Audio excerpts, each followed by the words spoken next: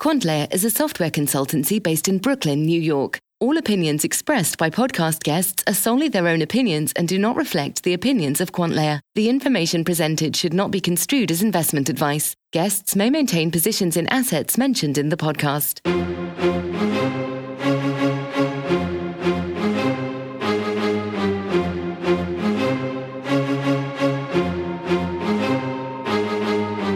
Hey everyone, this is Vikram from QuantLayer, and it's awesome to have you listening to our 5th podcast. Faizan and I talk about the current bearish sentiment of the market and how exchanges and coin teams can better communicate with their customers. We talk about how exchanges can add predictability to their platforms through API versioning and how coin teams can flag important news they need to share with their coin holders. We also start a new segment called Big Drama in Small Cap Land, where we dissect the persistent drama in the world of small cap crypto coins. This week, we talk about Zoin's new lead developer not having development experience, and SumoCoin, a strange tale of missed opportunity. Between market and technical talk, this episode is a good mix of all the things we love about crypto.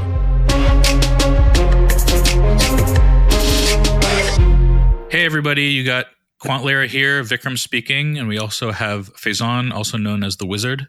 Hello. So how's it going, Faizan? What are you up to? I'm good. I just got back from about 10 days in Toronto, just visiting family. Awesome. What about you? Yeah, I was in, did a little bit of travel myself last week. I was in DC and Baltimore and finally back in town. Feels good to be in New York. It's a nice summer. Nice. Yeah, so one thing we were interested in talking about today, so we'd start off with just high-level commentary on the state of the market. Since the last podcast, pretty much everything has taken a big hit.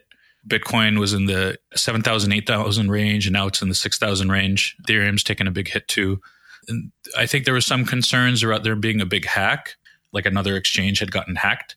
But after there was some SEC commentary last week, where an SEC commissioner came out and said that Ethereum and Bitcoin are not securities. I think that was a bigger news for Ethereum than it was Bitcoin. I think everyone had assumed that Bitcoin would never be categorized as security. Yeah. So it was a pretty big deal for Ethereum. And it popped a little bit the day of the announcement. I think maybe 8-10%, something like that. And then afterwards, it sold off. You know, I talked to a good friend of mine who's an investor in the space. He had asked me, aren't you surprised that it hadn't popped a bit more? And yeah, I don't know. I think it points to there being a pretty strong bear market right now. There's not much in the way of good news that's going to be pushing a lot of these coins. We saw Zcash get added to Gemini, and now it's given back that whole trend. It popped to 30% or something like that the day it happened, and then now it's sold back to where it was before. But yeah, it's pretty bearish. You know, on Twitter too, you see just general sentiment. When I traded stocks, you could kind of get a pretty solid view of stock sentiment based on what people were saying about it on Twitter. And it's even more so with crypto. You can very quickly, people get in pretty nasty matches with each other when things aren't going so well. So where everyone was kind of like praising each other back in December, January, I think people are very angry at each other. You see people leaving, you see all kinds of crazy threats. So I don't know, Wow. The state of the market right now just seems pretty negative. And are you finding that that's the case moving, beyond some of the big currencies to even the ICO market and token market? Yeah, I think so. I think there was a whole lot of exuberance around ICOs before. And that same group of people, I think they feel like they've gotten burned by a lot of these ICOs. So yeah, you see the reason that the Ethereum ruling was a shock to people is kind of related to that. Basically, what you see is professional investors buying a stake in a token, probably at a very depressed price. Say, I'm just going to make these numbers up, but say they buy them at 5-10 cents. And then the coin company ends up getting their token listed on one of these exchanges, and they start, maybe it starts trading at 20, 30 cents. So already that's a ridiculous return for the initial investor. And the only people buying these tokens are the retail crowd now, or the people that really wanted to be involved in the ICO but couldn't get involved, maybe some of them. So I think people are realizing that something like that's happening and things like that are happening. So I get the sense that there's a lot of negativity and skepticism around the space. Probably should have shown up sooner. We are also seeing more regulatory action from all the agencies, at least in North America, where before I think a lot of ICOs were going on unimpeded. Now some of the earlier ones are being called out. And so maybe there's just a little more trepidation around what is a legitimate versus non-legitimate ICO. Yeah, that's probably fair. I mean, we discussed this last time too when we went to that CoinList event and we met with those lawyers. What does it mean for us to do an ICO? Like, we don't want to necessarily do one in the US because we don't know what the regulatory environment's like. That probably has spread to other companies and also other retail traders as well. So yeah, the overall state of the market is just pretty bearish, pretty negative. That's fine. These things, if Bitcoin and the other coins trade like commodities, you see stuff like this all the time. Oil has gone through peaks and troughs since day one. So once activity picks up again and you see these coins start to have a little life, you see like the best of breed coins starting to gain traction. I think that'll be a sign of when things will pick up again. One thing that's a little different though versus other bear market cycles is that a lot of these teams have raised capital. So they have capital now. And if they manage their treasury okay, meaning they didn't store it in their token 100% or didn't store it all in Ethereum, they have actual dollars to spend on additional feature development, additional marketing and things like that. So it'll be interesting to see like a year from now. They should be able to weather a pretty substantial bear market if they're not just holding in their original token. Yeah, exactly. And you mentioned to me earlier today that Square got their BitLicense. So this is a big deal. Yeah, a pretty big deal. You're seeing markets rally a little bit on it. So I think Coinbase and Gemini had been a couple of the firms that had the BitLicense. New York is known to not hand out this BitLicense that gratuitously. So the fact that Square got it and the fact that the Square app is pretty sweet to use, the Cash App, and the fact that Jack Dorsey, founder of Square and Twitter, has been very vocal about Bitcoin, has given this mini market rally some legs. I think that because it'll be easier now for New York residents to buy Bitcoin in the Cash App, I think there's some view that that'll probably be good for Bitcoin. Yeah, because looking at Coinbase and Gemini, they were new entrants primarily for the purpose of buying and selling cryptocurrencies, whereas Square is pretty established both for money transfer, but also as a point of sale for merchants. And so I think that's a big deal to have not just a place to buy Bitcoin, but potentially being able to spend it or Bitcoin or other currencies without having to, someone like a Coinbase have to find merchants to. Yeah, I think that's totally right. The fact that we'd be able to use Bitcoin for Square and Cash type of transactions is pretty good. Yeah. So I think you were mentioning too, we were talking about Coinbase, and so they decided to list Ethereum Classic.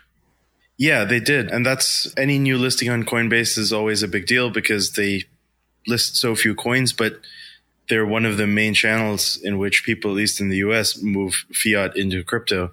So any new listing usually results in, I think, an increased amount of interest in that coin. So adding Ethereum Classic is a big deal. What do you think are there must be some political ramifications with having both Ethereum and Ethereum Classic. Yeah. So Ethereum had forked into Ethereum and Ethereum Classic after the DAO hack last year. Basically, the two sides were Ethereum Classic side said, we don't want to be part of the DAO hack. The victims in the DAO hack wanted to get their funds back. And the problem with that is if that sets some kind of precedent, anytime there's some kind of hack and some funds are lost or stolen, it gives the victims some right to recourse. And so the Ethereum Classic people said, hey, look, we want Ethereum to be totally decentralized and uncensorable. So the fact that you can recover funds through for the DAO hack means that some kind of censorship, although the motives are good, like you don't want people's funds who are stolen to be totally left on the sideline, but just philosophically, they're two different views. So the current state of Ethereum is that they don't want it to become a precedent. So they're going to, not let the slope get slippery. I think that's the road they're going to try to take. As far as political ramifications within Coinbase, if you held a decent amount of Ethereum through the fork in Coinbase, and the same thing happened with like Bitcoin and Bitcoin Cash, you want to be able to get access to that Ethereum Classic.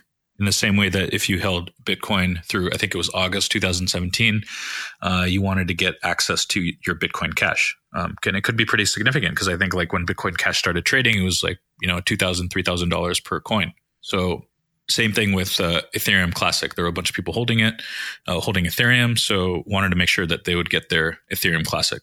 My guess is Coinbase had to do that for legal reasons as well. And another player who's pretty bullish on Ethereum Classic is Barry Silbert through his Digital Currency Group. This is a company, I think they're based in New York, and they offer index funds for accredited investors for different crypto assets. So if you don't want to buy Bitcoin directly, you can buy it through his fund. And so they launched a Bitcoin fund. They also launched an Ethereum Classic fund. I think they have a Zcash fund. They actually just recently launched a Zencash fund. Zencash is a privacy layer coin that is looking to, it's pretty small. It's like maybe $100 million market cap. They have these things called super nodes coming out this summer, and those will be basically like master nodes. Anyway, so he's been pretty vocal about Ethereum Classic. So I bet he probably played some kind of role there too. Shifting gears a little bit into some more technical topics. So, with our platform that we've been working on, one of the things that we do is track the APIs of a lot of these exchanges to try and catch any meaningful events, listings, delistings, wallets sometimes go down, that sort of thing. And we've been seeing some interesting behavior from both, I believe it's pronounced Zaif, Z-A-I-F, and Cryptopia, who are based out of New Zealand. Can you talk a little bit about what's been happening with their API? Yeah. So Zaif is Japan-based, Cryptopia is New Zealand-based. We're not calling those two out specifically. It's just we see a lot of exchanges do these kinds of things. We watch these exchanges for, as you mentioned, listings, delistings, while it's going offline, while it's going on automated status. And you can usually get pretty solid trade ideas out of this. And if you care a lot about a particular coin and you see that you have some important trade coming up and you see that a wallet's going to be offline at a particular exchange, you want to get your coins off that exchange and get it to a new exchange if the trade is important to you. You see coins doing airdrops and things like that, and often an exchange will shut down trading in that particular coin. So you don't want to miss out on a trade just because you didn't know that the wallet was offline or whatever. So one thing we've noticed with Zaif and Cryptopia is they're making some modifications to their API, which makes it difficult to know what is going on. And what I mean by that is, so Zaif, for example, they were adding these pairs of tokens that don't actually exist. It looked like they were kind of test tokens, made up names basically. And these don't exist, but our system was picking them up as being added or removed. And they would happen regularly, as often as we check these APIs.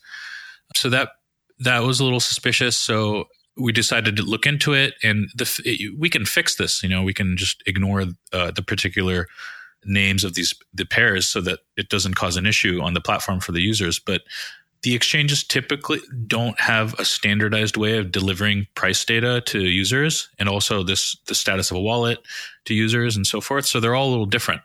Cryptopia was also changing their API response format. So our system was picking up things that had changed when they actually hadn't changed. And for those more interested on the technical side, some of these exchanges will send back 200 responses when they're in error, or they'll send, they won't send error messages when they're successes, but just their format of how they respond to your API requests can often be just totally out of sync with how it should be done. So, I just thought this was interesting from the perspective of how exchanges might architect their price data a little better and their status of the coins that they host a little better. I don't know. What do you think? Yeah, because especially as more and more capital is flowing through these exchanges and they're more critical to people just financial operations, standardization and predictability is really important, because you don't want to be surprised by a wallet going down or a coin being unavailable if you have, a big trade you've put on or just a lot of capital on a given exchange. So I think it's just part of the market maturing where some standards and then predictability is going to have to come to a lot of these APIs. Yeah. I mean, what kind of standards do you think would be good for this kind of use case? Off the top of my head, I think, most of these exchanges are showing the same stuff like price data, bid-ask spreads, that sort of thing. So just standardizing the format would be very useful.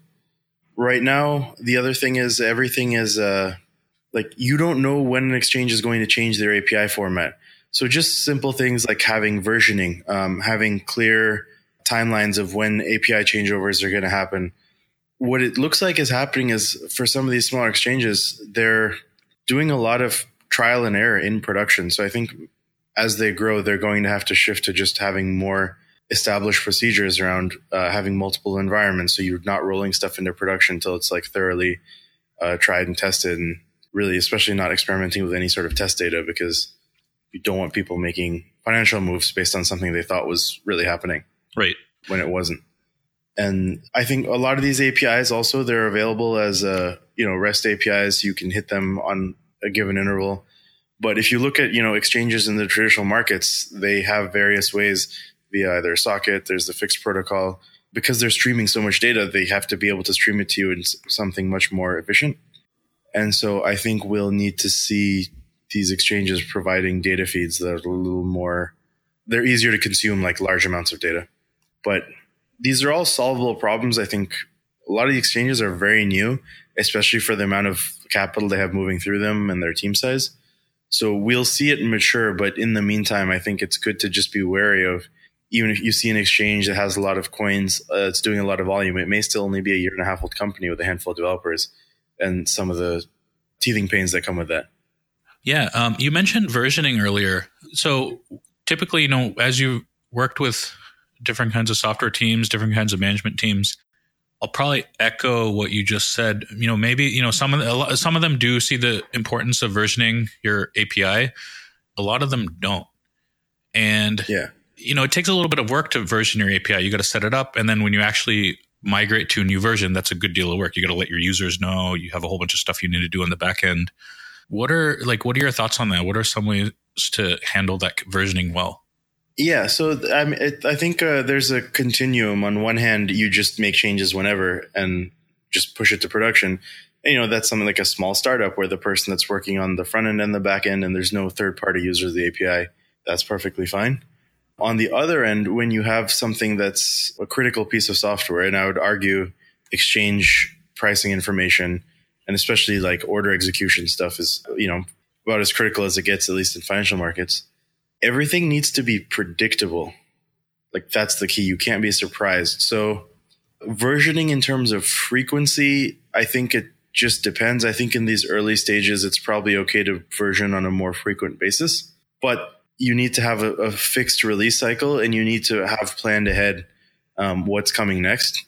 Now, for things like bug fixes, I think it just depends. If you can make a change without breaking the previous behavior, I think it's okay to roll that out sooner, especially if it fixes a problem. Essentially, if you're breaking the existing behavior, you've got to prepare users for it with some lead time. Are there any open source projects you think that do versioning pretty well? Like Ember has some kind of 6-week release cycle, right? Yeah, exactly. So we use Ember.js for a lot of our front end work. And that's exactly right. So they have a 6-week release cycle. They don't make breaking changes on major versions. They just deprecate everything. So you'll essentially just keep getting warnings if you're doing things in a way that's going to break. And as long as you silence all those warnings before switching up a major version, everything should work fine. The other thing they do is, they release every 6 weeks, but then they also have a long-term supported releases. So if you're not on pace to keep upgrading every 6 weeks, there's more infrequent intervals that still capture all the major updates that you can follow. So that just gets back to they're able to make a lot of changes. Ember has, evolved dramatically from when we first started using it. But by introducing that element of predictability, you can sort of choose to keep up at your own pace and what suits your business. And especially in financial markets, I think that's going to be critical. Yeah, that's really interesting. I wonder if there's some kind of corollary with these crypto teams, because I'll give you an example. I'd been staking this proof of stake coin called Blocknet. This was a while back. Blocknet basically is a decentralized exchange. And so when you stake, you help support some of those functions. And I was staking, and I wasn't reading through the chat rooms that regularly. And when I was staking, I probably would get a payout every, I don't know, like a week or so. It was pretty small. I just wanted to see what staking was like. And I thought that would be a good bet to try out. So get a payout once a week. And then, I think I went on vacation and I came back and I saw that I was getting payouts like every 10 minutes. And I thought, wait, something has to be wrong. There's no way that my machine is doing this. There's no way this is possible. So I went back on like their Discord, looked into it, and it turned out that they had there was some fork that happened at some point between when I had left and when I checked the payouts. So if I hadn't looked into it and if I just let it running, I was basically mining the wrong chain and no one was mining that chain. And as a result, that's why I was getting all those payouts so regularly. Stuff like that. Like, I wonder if there's some way to be able to support, because you can't expect non-technical users to follow what's going on exactly all the time about these different coins. Like, a wallet has to update automatically, or they need to be known. They need a better roadmap of when these things are going to happen. I guess that gets harder if there's like a tax on a coin, because those aren't predictable. Those would just happen randomly. Yeah, instances of like that of what happened to you, they have to become the exception rather than the rule or relatively common occurrence before I think a lot of bigger institutions will feel safe, like putting serious amounts of money into these sorts of things, especially on behalf of, say, customers. Yeah, and even if there was like a services business you could build to help institutions stake their coins, run masternodes, and things like that. I mean, one would argue it's a great thing for a platform that sends out alerts to alert on for a given portfolio. So maybe we will see this roll out in the next version or two. So there's a little section that I wanted to try out, and we can try this out and see how people like it. It's called Big Drama in Small Cap Land. And basically there's always something going on in the small cap world. There's two coins I wanted to highlight over the last couple of weeks. It's just been really interesting following these stories. One is called Zoin. It's a fork. The ticker is ZOI. It's a fork of the Zcoin protocol. It's a small cap privacy coin. They introduced masternodes kind of recently, like in the last few months. Pretty solid returns, 30 to 40%. And it was run by a really solid lead developer, Jackie Boy. I think that was his GitHub username. He would always hit roadmaps, always hit deadlines. They had a really nice looking desktop wallet. He sounded like he had a really solid understanding of economics too. And on top of all this, he was super available in his chat. You could just ask him questions directly and he would respond. So a couple months ago, they announced that they're going to be doing an airdrop for all the current holders of Zoin for a new coin called Nix. And Nix is a coin that enables privacy around atomic swaps. Basically, you can swap Bitcoin for Litecoin over their privacy layer. And it's kind of like a masternode. They call them ghost nodes, which enable this privacy layer. So when they announced this, I mean, it wasn't a bull market. Like, the market has been on a downturn since, but it had something very similar feel to Z Classic, which had a monster run when they announced that they'd be forking ZCL to Bitcoin Private. It went from like a couple dollars to a couple $100 in a really short amount of time. That was back when things were really bullish. So the team I think that investors in Zoin had expected something like this. Like, they were hoping for like a massive run. And the reason I know this is just that's what people were talking about in the chat room. Like, people are hoping like, oh, this could become another ZCL, right? So it didn't perform the way you'd expect. It ran up a little bit into the fork date, maybe like 2 weeks before the fork date, and then it sold off into the fork date. And it sold off a ton. It had gone to 250 before the fork, and then like a couple weeks before the fork, then a couple days before the fork, it was down to 140. And right after the fork, it just got destroyed. Like, it's trading at 25 to 30 cents right now. And I remember the block it was at. I decided to just pull up Cryptopia and look at the order book. Cryptopia has this cool feature where you can look at an order book, so you can go to a coin and see how many buy orders and sell orders they are. And people typically look at this because if something has a ton of buys and not that many sells, it gives you some indication that there are more buyers than sellers. A lot of this stuff's gameable, so you can't necessarily trust it. Right. Yeah. about anything that's publicly available like that.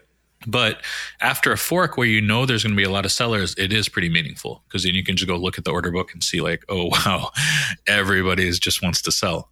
And I think this Zoin block time is 2.5 minutes. So it takes at least that to get from your desktop wallet, because none of the exchanges supported the fork, not the fork, sorry, the airdrop. Right. So you had to actually have it on your desktop wallet at the certain block height. So the moment that block height got hit, you saw a ton of movement, and people are just waiting for it. You can tell people probably just had their address ready to go with the number of coins they're going to send over, and the block passes and they just click submit. At that moment, like, there were a ton of orders that went to Cryptopia, and it didn't sell off.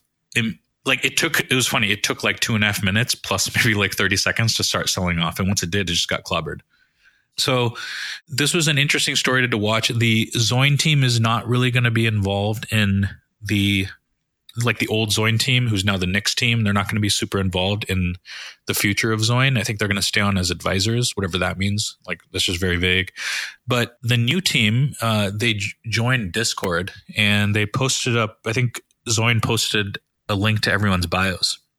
So this is stuff where it gets really interesting. So the new team just seems really green. Like, if you read through their chat, I was shocked by this, but the newly proposed lead dev doesn't have development experience.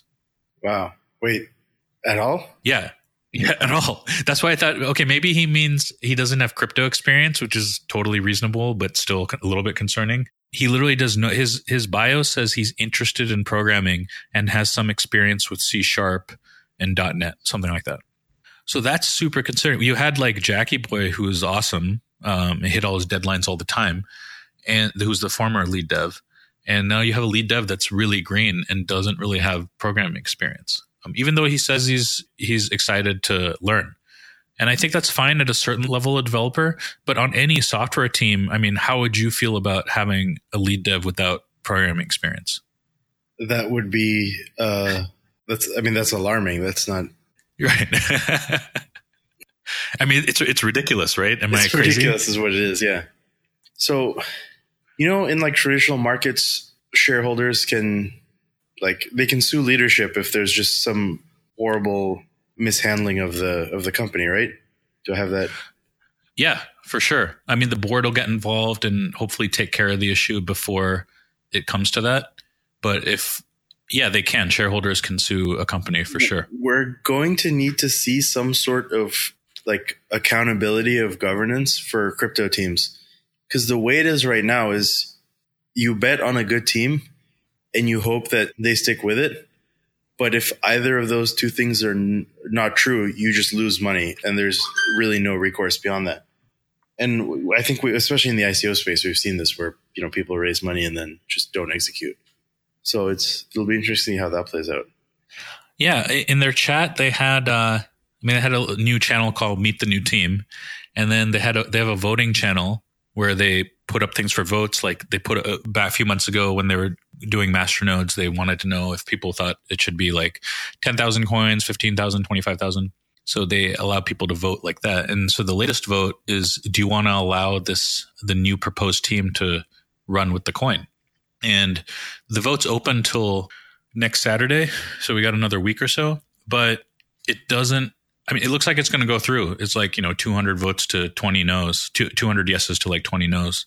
Well, you're in this weird situation if you're a holder and a voter, where even if you don't feel that good about the team, like a no vote would be even worse for the price, right? Yeah, it would look pretty bad. I mean, there's potentially, there's only 200 people-ish that have voted so far, and there's definitely a few thousand in the chat. So, maybe those voting numbers will pick up. But this is the other thing about, teams. It's tough for teams to like get people to involve themselves in the coin. Like, how do they give solid updates to users? They can't really. But in general, like you said, that teams need some better basics, like understanding economics and how coin supply affects coin values, how you need a solid lead dev to run a project, no matter how good that project is. True. That's just true. Period. Outside of crypto. Yeah, outside of crypto. That's just true. It doesn't matter who they are. Like, they should have cut teeth on some project, right? You can't like not have any programming experience. Computers, you got no computers, Right. as they say. Right. So we'll see. Yeah, we'll see how that turns out. I'm a little surprised that the team, like some people are saying, this was an exit scam, and I don't like.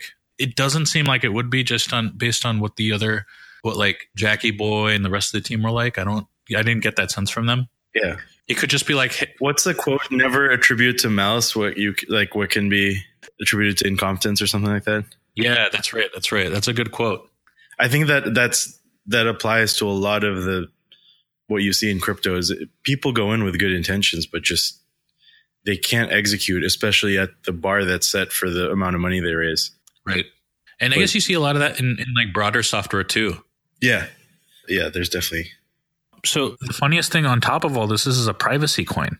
So, like we talked about before, it's not like you have a private coin, it's private for life. You're going to constantly be making changes to it, making sure different attack vectors get sealed, like new attack vectors will come. You'll have to deal with those. Like, it's just insane to have a non-technical person be the technical lead. Yeah, agreed. The second coin you had mentioned was Sumo. Yeah, Sumo Coin. So this was a Monero fork. Monero is another big privacy coin. So the team came across my radar back in winter after I saw Kevin Rose. This is founder of Dig, mention it at one point. He didn't say to buy it or anything. He just said, these are the coins I'm watching. So the other coins I think I'd already looked at, and this was a new one. It's small and it's a micro cap. So I thought I would take a look at it. Seemed interesting. Like it's a mission structure. Basically the idea was like they wanted a predictable supply schedule and a mission schedule that would theoretically make the devs incentivized to keep working on it. So they had a pre-mine, but the pre-mine wasn't available immediately. Like it would be available in like little chunks. Like there's like a vesting period kind of, right? And so I took a look at this one and this one was insane to me. So they had a chat room. My first experience with the coin was going to their chat room. And their chat room was run by a PR team. Like none of the devs, I think. I mean, it's hard to know at this point because everyone was so pseudonymous. It's hard to know like who was saying what. But right. The PR team, like one of the first thing I noticed was they were hitting on women who joined the chat. Like if someone, if someone joined with a woman's avatar, they would just start commenting on it. It was pretty bad. So the PR people, like a couple of them got called out by it. By a few other members who were like, hey guys, you can't do this. This is ridiculous. Like, what are you in kindergarten? Like, what's the deal? So that was the first thing. And then they talked a ton of smack about other coins, including like Monero's lead dev. Twitter's name's Fluffy Pony. They're talking a bunch of smack about him. And then Kevin Rose, I think, had tried to get in touch with the developers on the project and they didn't respond. So initially he was going to feature the coin in a newsletter and he decided not to because he was like, hey, look, I can't get in touch with these guys. I'm not going to promote this coin if I don't know like who's actually behind it. And so the PR team, they started calling him Kevin Gross. Like his last name's Rose, R-O-S-E. They just called him Gross. Right. Like, what is this? Like, how old are these people? Yeah, that's it. And then to top all of this off was I think they antagonized enough of the Monero community that a bunch of the people in the Monero team found licensing, like problems with the license that they were using. So it was a fork of Monero code.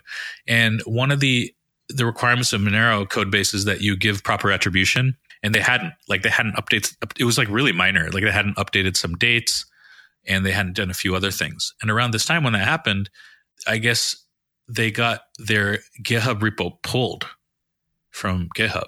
Like they got a DMCA notice. Oh, wow. Yeah. And then it got, it was down a whole bunch just on that. And then the chat got really active. People asking like, what's going on? Like, why are we doing this? Why are we antagonizing these people, et cetera? And I would like to cut you off just to point out that we do catch all these DMCA notices on our platform as well. Yeah, we do. And they're great indicators of there's a major problem if a team gets one. Right. We saw it with like Sumo. Your coin is just you're not on GitHub anymore. That's a big deal. Yeah. And if it's because of a license issue, that's a big problem. I mean, if you're on top of your stuff, you should be aware of all these things, especially as an open source contributor. Right. And this is one of the situations where it's often not incompetence, but actually fraud, where people will just copy something with the intent of doing some sort of a pump and dump or that sort of thing. Yeah. So that happened. And then I was asking a bunch of questions on this too. And then boom, I got banned. For just asking? Yeah, just for asking questions. Like, no, I wasn't given a warning or anything like that. I just got banned from the Telegram chat. Why are you spreading FUD? Yeah, basically that was it. I was spreading FUD because I asked them what the status of the GitHub repo was. So, okay, all that happened. And at that point, it's like, okay, this thing's really weird. Like, I have no interest in being involved in this anymore. And then some time passed and they brought on a new developer, this guy FireIce, who was the XMR stack miner developer. And he was supposed to help build them an ASIC resistant algorithm. And for some reason, they wanted to rebrand the coin from Sumo Coin to Ryo Coin, RYO. And that didn't make a whole bunch of sense to me. At this point, after everything that's happened, it's very obvious that this is just some kind of fraud. And then we found out that there was a big fight between FireIce and the lead developers at Sumo Coin. And one of the claims was that Sumo was actually led by just one person. It's who pretended to be 5 different people. Oh, wow. Was it Kevin Durant? Yeah, it was just, the whole thing was just a huge mess. And I think a lot of it was very predictable after the chat room experience. But it's just always really interesting, like what's going on in this little small cap land. Right, because it's always just a handful of people that are involved in drama. Yeah. And one of the other things that these small coins point to is just communication problems with their coin holders. So this is something that we alluded to earlier today. So one thing our platform does is it aggregates a bunch of the things that coins end up doing. Like when a coin updates their blog, we deliver that to our users. When the coin updates their GitHub repo, we deliver the latest commits to our users.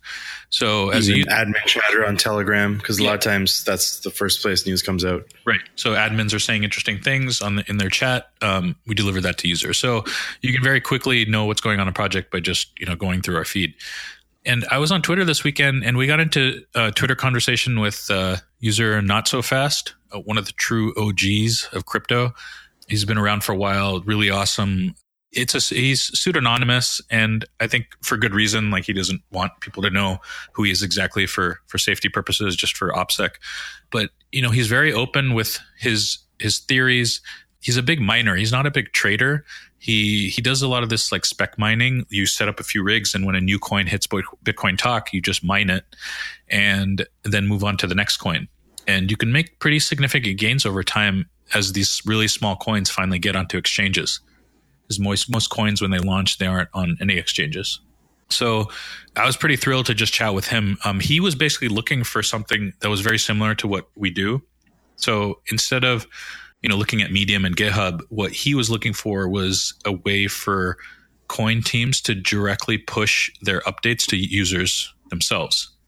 So we have these features. We have a feature called Analyst Alerts where we push human-generated content to users. So it's kind of similar to that. But I don't know. What do you think? What did you think about that idea? Yeah, I think that's a great idea because in one of our earlier podcasts, we just talked about how public companies have reporting requirements and ways they have to communicate with investors. And as crypto coins and tokens become more popular, they're going to have to do the same thing, especially as more institutional money comes into the system. And right now, there is no platform for doing that. Some people are on Telegram, some are on Discourse. You see a lot of stuff just happen on Twitter or the Coin's website. And I think as an investor and as both a coin manager or an investor, it would be nice to have one place you could go to and see all of the official releases for the coins in your portfolio. Or as a coin manager, be able to publish in one place and potentially have it syndicate to a handful of platforms. Yeah, I can see that having a good use to me during the whole BlockNet thing where I was mining a dead chain.